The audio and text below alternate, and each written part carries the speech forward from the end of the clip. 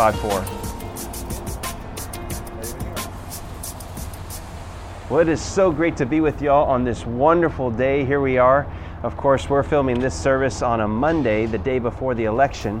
And of course, as we now are having church on this Sunday, we may know or may not know who our president is and other elected officials.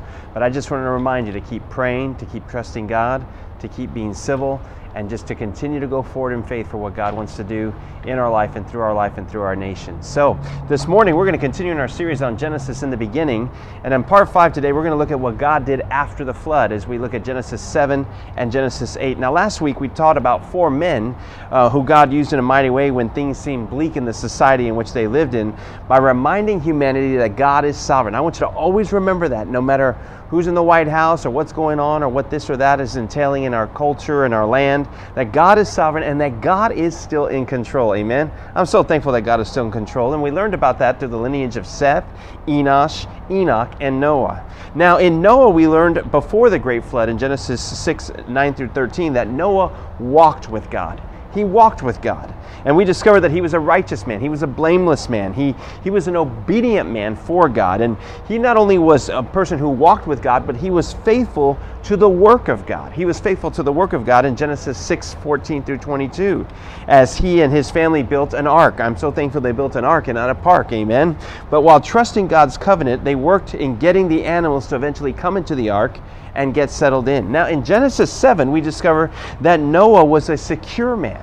There's something about being secure in the things of God and being a secure individual and not being an insecure person. And Noah was a secure man, and he was patient when it came to God from the week before the flood to the day of reckoning. So we're going to read the scriptures found in Genesis 7, and you can follow along on the screen, or you could, of course, get your Bible and read along with us. It says this in Genesis 7. Then the Lord said to Noah, "Enter the ark, and you and all your household, for you alone I have seen to be righteous before me in this generation. You shall take with you 7 pairs of every clean animal, a male and his female, and 2 of the animals that are not clean, a male and his female. Also of the birds of the sky, 7 pairs, male and female, to keep their offspring alive on the face of all the earth. For after 7 more days I will send rain on the earth for 40 days and 40 nights, and I will wipe out from the face of the land every living thing that I have made." So Noah acted in accordance with everything that the Lord had commanded upon him. Verse 6. Now Noah was 600 years old when the flood water came upon the earth. Then Noah and his sons and his wife and his sons' wives with him entered the ark because of the waters of the flood. Of clean animals and animals that are not clean, and birds and everything that crawls on the ground, they all went into the ark to Noah's by twos, male and female, as God commanded Noah. Now it came after the 7 days that the waters of the flood came upon the earth. In the 600th year of Noah's life, in the 2nd month, on the 17th day of the month, on that day, all the fountains of the great deep burst open, and the floodgates of the sky were open. The rain fell upon the earth for 40 days and 40 nights. And on this very same day, Noah, Shem, Ham, and Japheth, the son of Noah, and Noah's wives and the 3 wives of his sons with them entered the ark. They and every animal according to its kind, and all the livestock according to their kind, and every crawling thing that crawls on the earth according to its kind, and every bird according to its kind, all sorts of birds. Verse 15. So they went into the ark by twos of all flesh, in which there was the breath of life. Those that entered, male and female of all flesh, entered as God had commanded him. The Lord closed the door behind him. Then the flood came upon the earth for 40 days, and the water increased and lifted up the ark so that it rose above the earth. The water prevailed and increased greatly upon the earth, and the ark floated on the surface of the water. And the water prevailed more and more upon the earth, so that the high mountains everywhere under the heavens were covered. The water prevailed 15 cubits higher, and the mountains were covered. So all the creatures that moved on the earth perished, birds, livestock, animals, and every swarming thing that swarms upon the earth, and all mankind, of all that was on the dry land, all in whose nostrils was the breath of the Spirit of life, died. So he wiped out every living thing that was upon the face of the land, from mankind to animals to crawling things and the birds of the sky, and they were wiped out from the earth, and only Noah was left together with those who were with him in the ark. The water prevailed upon the earth for 100 150 days. Now, we just read Genesis 7, and it took Noah, prior to that, it took Noah about 100 years to build the ark. And there was enough room in the ark for, some scholars believe, up to 125,000 animals if needed, as well as people. But the people during that time that Noah was building the ark refused to listen to Noah while he was ministering to them, while he was also building the ark at the same time. And of course, he was telling them that they could escape the judgment from God when the rain and the great flood was coming upon the earth. And now, one of the things that I remember growing up is a lot of times we would see the nursery pictures of Noah, and we'd see the two of them going into the ark and so forth. But it's pretty interesting that most of the time, even though we think of two animals going into the ark, male and female, God commanded him to collect 7. And more likely 7 pairs of every clean animal and 2 of a pair of every unclean animal. And God even gave humanity 1 more week to respond to Noah and the plea that he was saying for them to come into the ark because of the flood and the rain that was coming their way. But again, no one responded to him. He even gave them an opportunity to repent up to the last minute of that time. But again, none came forward to the call of God. Now, no one had ever seen rain before. And from the reign of the 40 days and 40 nights to the great flood, the entire flood lasted 1 year and 10 days from the beginning to the end that we read about in Genesis 7:11 through 8:14. And I want you to understand that the great flood is not a myth. It is not some fairy tale. It is not a fable. It is a literal historical event. The flood was so devastating that the highest mountain was submerged under 22 feet of water. Now, we know that the ark eventually landed on Mount Ararat, which is in modern-day Turkey somewhere, which is about 17,000 feet high. And the water covered the entire planet, not just some small geographical region that some claim that it was. It was the entire earth. Now, church, I want you to understand that when God's judgment is done, His mercy will always come next. God will always rescue His people from His wrath. I want you to remember that today as we are continuing to go forward in this thing called life. Now, have you ever felt forsaken? Have you ever been abandoned? Have you ever been lost, or have you ever lost something? Well, I remember as a child that this was back in the days when the buses would literally drop you off in front of your house. And as an elementary kid, I remember the bus dropping me off in my house, and of course the bus went away, and I went to my door of my home and I knocked on the door, and I'm expecting my mom to open the door and maybe have some Mexican food or a taco or something for me, or a Twinkie. But of course I knocked and no one answered the door. I knocked again and no one answered the door. And then I looked around in our driveway and I noticed that my dad's car wasn't there and my mom's car wasn't there. And I thought, as a little 6-year-old kid, I have been abandoned. I've been forgotten. My parents left on vacation or went somewhere fun and totally abandoned me and forgot about that I'm going to be home from school at this particular time. So what do you think I did as a little kid? Well, I knocked on my door and I realized no one was home. Now, this was before Home Alone was ever even conceived or thought about. And what ended up happening was I ended up crying profusely.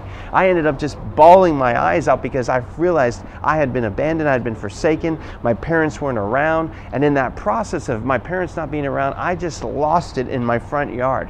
Now, across the street, there was an elderly man who saw my drama, my Telemundo, or whatever it may have been. And as he saw me, he realized that I was lost. He realized that I had been forsaken in that moment.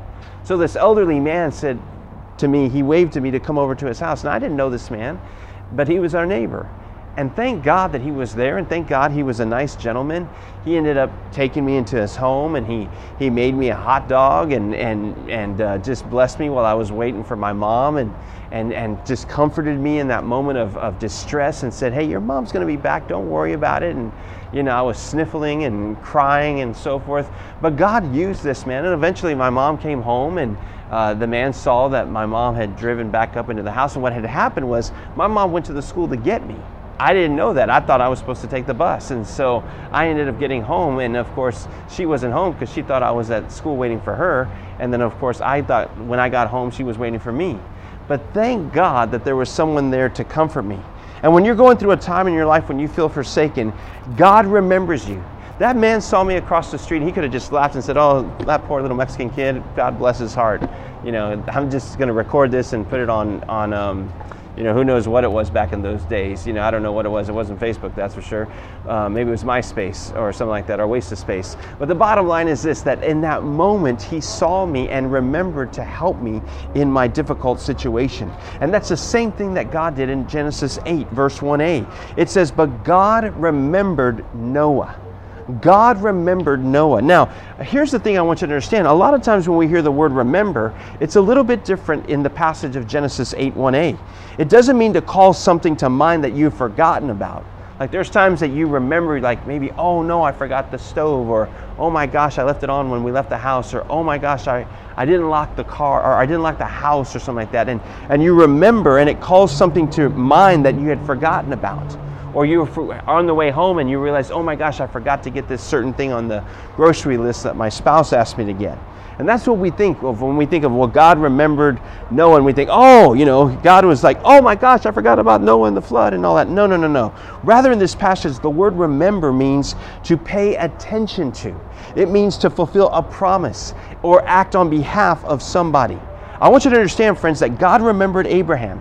God remembered Abraham and rescued Lot from destruction in Sodom. He paid attention to the situation that was at hand. God remembered both Rachel and Hannah and enabled them to conceive and to bear sons. Again, God remembered them and fulfilled a promise in their life. Another thing is God remembered his covenant and delivered the Jews from the bondage of Egypt. He acted on their behalf in that situation.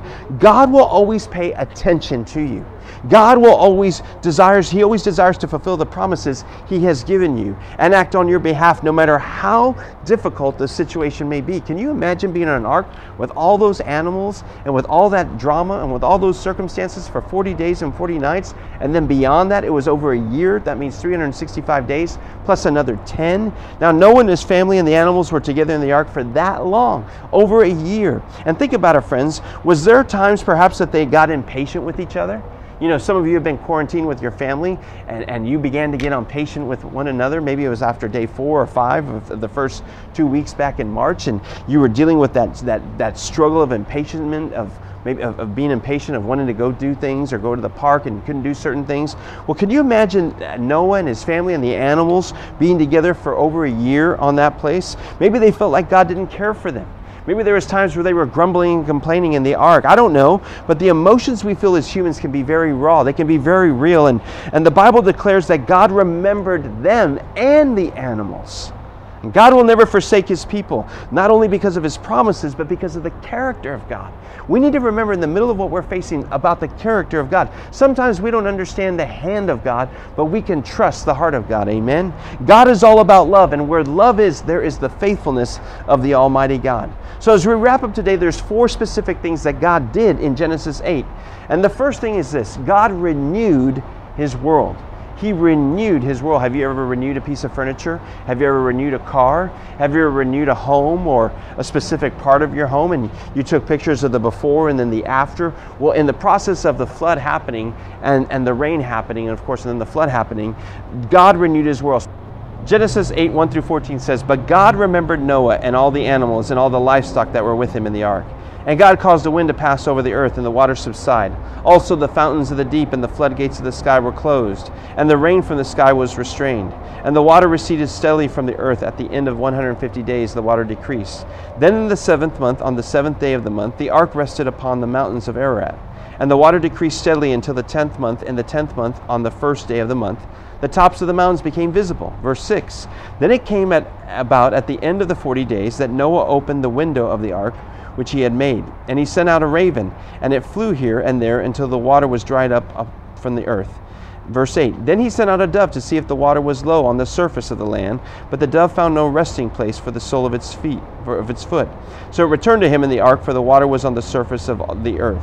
Then he put out his hand and took it and brought it into the ark to himself.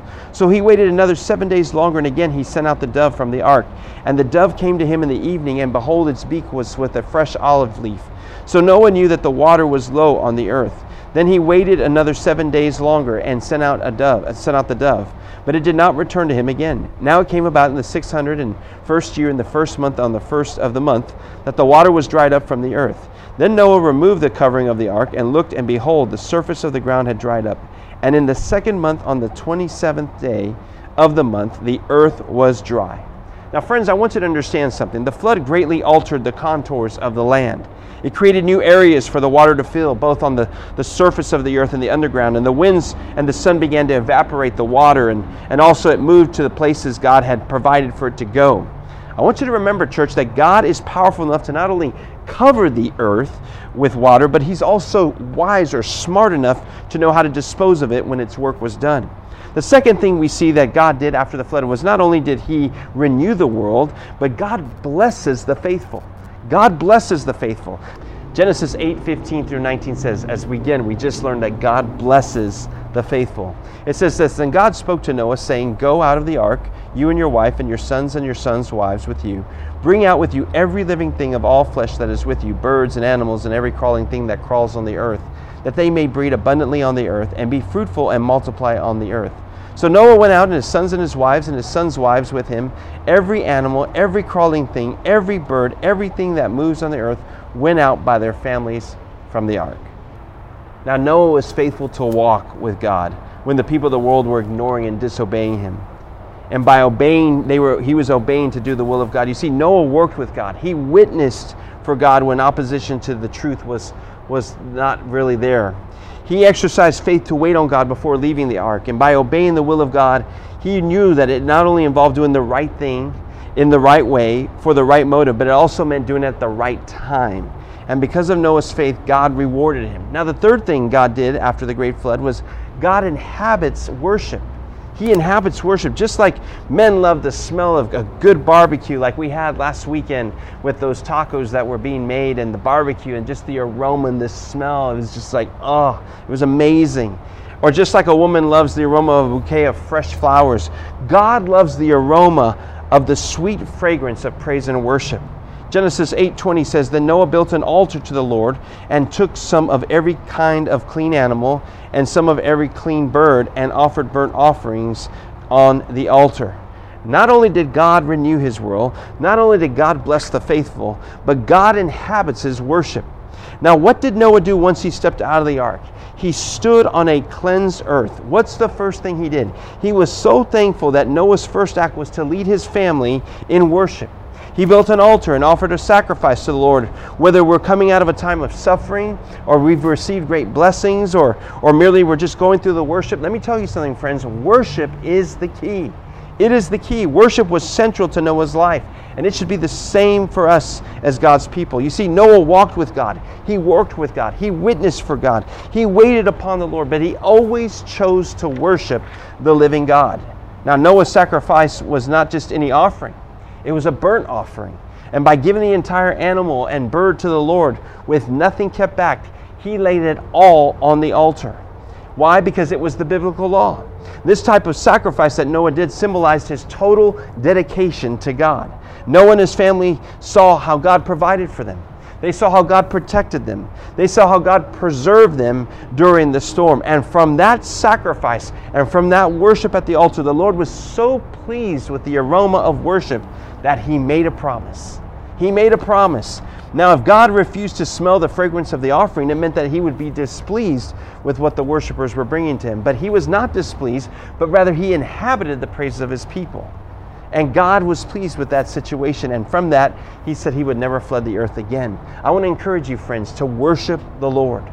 Worship God with your lifestyle and song. Worship the Lord during this time of season of our lives. And finally, the last thing God did after the flood, according to Genesis 8:21 through 22, is God reaffirmed the natural orders. He reaffirmed the natural orders. Genesis 8:21 through 22 says, "The Lord smelled the soothing aroma, and the Lord said to Himself, I will never again curse the ground on account of man, for the intent of man's heart is evil from his youth. I will never again destroy every living thing as I have done. While the earth remains, seed time and harvest, cold and heat, summer and winter, and day and night shall not cease." Church, listen to me this day. The ground was cursed no more by God's grace. It was cursed no more by God's grace. He decided not to add more to humanity's afflictions. And how is that? It's because there would be no more universal floods. Again, remember, this was not a regional flood. This was an entire earth flood. The flood wiped out transgressions, but it can't change people's sinful hearts. And that choice is up to us in terms of what we do. And God responded to Noah's sacrifice by saying he would not cause a universal flood or curse the ground anymore. Yes, God will still judge sin today like he did back then, and due to the consequences of our sinful nature. And one of the greatest judgment God sends to sinners is to let them have their own way and then pay for it on their own lives. When they choose not to repent to God or turn from their wicked ways, that is when the wrath of God can literally fall. And God said that the cycle of nature would not be interrupted again. And the flood interrupted the normal cycles of season, but that would never be repeated. You see, the guarantee in Genesis 8:22 gives us hope. It gives us courage during this time, friends, as we face an unknown future. Don't take for granted the rainbows that you see in life, or the rainbow. Don't take for granted the times when you are out at the Pacific Ocean or in Coronado or wherever it may be, and you see the beautiful sunrises or the gorgeous sunsets that we're having in this month of November. Or all creation. They preach constantly to us day after day, week after week, month after month, year after year of God's loving care. Think about that, friends. 1 Kings 8:56 says, there has not failed one word of all of his good promises. Let me say that to you again. 1 Kings 8:56 says, there has not failed one word of all of his good promises. Let me pray for you at this time, and I just want you to bow your head for a moment or just kind of pause where you're at to just think about these questions. Are you walking with God today? Noah walked with God. Are you being faithful to the work that God has given you in your schoolwork or your family responsibilities or chores or the careers where you work at? Or the church you go to? Are you serving? Are you giving? Are you participating? Are you being faithful to the work just like Noah was? Only you know the answer to that. Secondly, is there an area where God is calling you to be more patient in? Maybe you're frustrated with something in this thing called life, or something that's happened this past week, and God wants to teach you patience and to wait on him. Noah waited on God for 100 years while he was building the ark and continued to minister to people that didn't even want to listen to his message. And during that process, perhaps God wants you to worship him or serve him in the process of waiting and learning to be patient. Number 3, do you feel forgotten in a certain area of your life and you need God to come to your rescue and you need God to remember you the way he did with Noah? Not like, there's Troy, I remember him. No, but there's a promise he gave you. There's something that he wants to do in your life. He wants to bring to fruition. And you know what that is. And you're praying and you're trusting God to do that. And finally, do you want to give control of your life to Christ as your personal Lord and Savior, either for the first time or you want to rededicate your life to him? I want to pray with you today. So let's pray. Father, in the name of Jesus, I pray for my friends that are listening this morning, Lord, or today, that, Lord, maybe there's some that aren't walking with you. And today they would choose to walk with you, Lord God, that they would choose to be obedient, not disobedient to you. I pray for those that maybe you're challenging them to be faithful to their work. Maybe it's their schoolwork. Maybe it's the family responsibilities or chores or the career where they work at, Lord God, or maybe the church that they go to. You're calling all of us to be faithful in a certain area, whether it's serving, giving, or participating in the church, or God, taking our career to another level by realizing that we don't work for man, but we work for you, oh God. Or maybe we want to study to show ourselves approved unto you, Lord. Or maybe in our family responsibilities, we want to honor our father and our mother. We want to be faithful to the work that you've called us to do, Lord. Maybe there's people that are listening and they're struggling with being patient or waiting on you, Lord God. And I pray that during this process of waiting, that they would worship you, God. That they would worship you, and through the worship that the chains and the shackles that are holding them down would begin to fall, Lord Jesus. Or maybe serve you.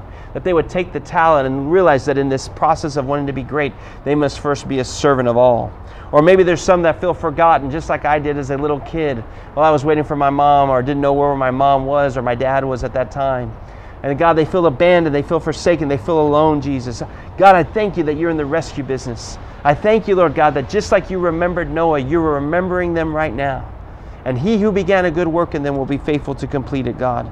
Minister to your people today. And finally, Lord, maybe there's someone that wants to give control of their life to you, Jesus, for the very first time, or they want to rededicate their life to you. And if that's you, just repeat this prayer with me. Say, Jesus, forgive me of my sins. Cleanse me from all unrighteous acts. Jesus, I believe you died on that cross and you rose from the grave 3 days later. And I confess you as my Lord and Savior. Forgive me of my sins, and thank you for forgiving me of my sins and cleansing me of all unrighteous acts in the name of Jesus. And so God, as we wrap up today's message, Lord, we realize and we learn what you did after the flood.